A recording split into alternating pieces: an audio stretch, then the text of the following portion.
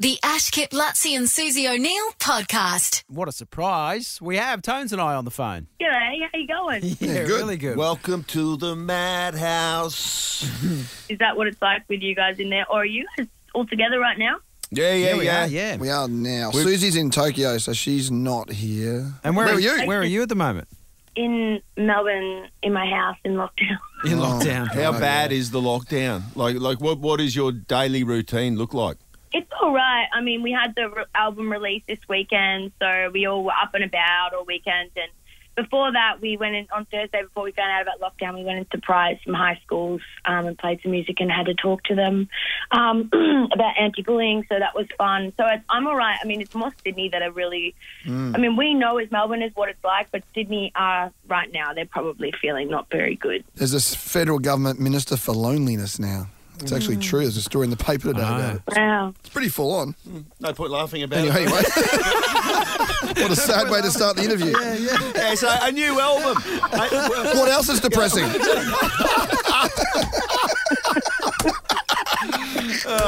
No, talk to us about this album. Welcome to the madhouse. You've done it all yourself again. From the concept, execution, producing, all the rest of it. Your hands are all over this. Do you see that vision for the album at the start of the creative process, or talk us through that? How's that work? I guess at the start of it all, I just wanted to make sure that I liked the album. But then as I started picking the songs from the album over the last 2 years, all of the songs I ended up picking were from like a big moment. Either it was a really down moment or a really high moment, or, a moment from loss or grief. And then I realized this is kind of all the main points that I want to bring up as me. I mean, I could not be so forward and I could just talk about whatever like I did on my EP, but I really wanted to be vulnerable and be a bit more open for the album. So because of that, that's why it's really erratic, and I called it Welcome to the Madhouse, because there is no on about a breakup or anything. It's just about a bit of everything from the last 2 years, I guess. How do you not take into consideration the commercial success that you've had, if you're able to alienate that from your creative process at all? Because do you sit down and go, I choose one of these songs for the album because I think it might be commercially successful? Is that the way that you do it, or how do you leave good songs out of an album? There was only one song that I felt any kind of pressure to leave on the album when I didn't want it on the album because of that reason. It's not on the album, but there's pressure from overseas and stuff to this song's good, has to be on the album, but I end up taking it off. It definitely is just not how down. I didn't want it on there. I know my music can seem commercial and poppy, and yeah, it is. But that's just how I write. I don't think why. That's just obviously Johnny Ran Away was my first ever song that I wrote, and that was like that too. So I guess that's just how writing is.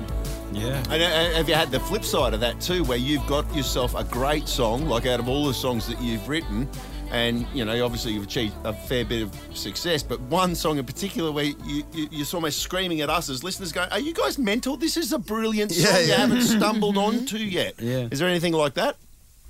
Well, I did release Can't Be Happy All the Time last year, the first release after my EP. It's a very slow song and it's a very honest song. It was the first time I was any kind of honest about my mental health and stuff like that. But I wasn't so much, can you believe this? I had to release it just because I had to be honest. I didn't want to be fake anymore. And I wrote songs called Jimmy and Johnny, and because I didn't want to talk about the fact that it was about me. Yeah, right. So I gave songs other names. I'm onto you now, Tones and I. Never you talk about Jimmy. If there's a Jimmy or a Johnny in there now, I'm going, that's bloody Tones. Yep. Hey, what's the most money that you got tipping? Busking, rather. It was Byron. It was on New Year's Eve, and it was just under $2,000. Oh, jeez. That's pretty good. From one dude, or is that just coming in all day? I was busking for a good 5 hours, and people started getting a bit drunk towards the end because I did busk till midnight. But the craziest thing ever is, this was when I first started, when I first rocked up to Byron, like within one of my first few busks. And the other craziest thing is I wasn't even selling demo CDs at this point. I didn't have any demo CDs. I was getting tips. I thought back to that and was like, wow, I wasn't even selling CDs. But, yeah, New Year's in Byron if you're a busker. No worries. Thanks, Tones and I. Yeah, thanks for joining us. Good luck in lockdown. I hope you're feeling all right. Okay, see you guys. The Ash Kip Lutzi and Susie O'Neill podcast is a Nova podcast. For more great comedy shows like this, head to novapodcasts.com.au.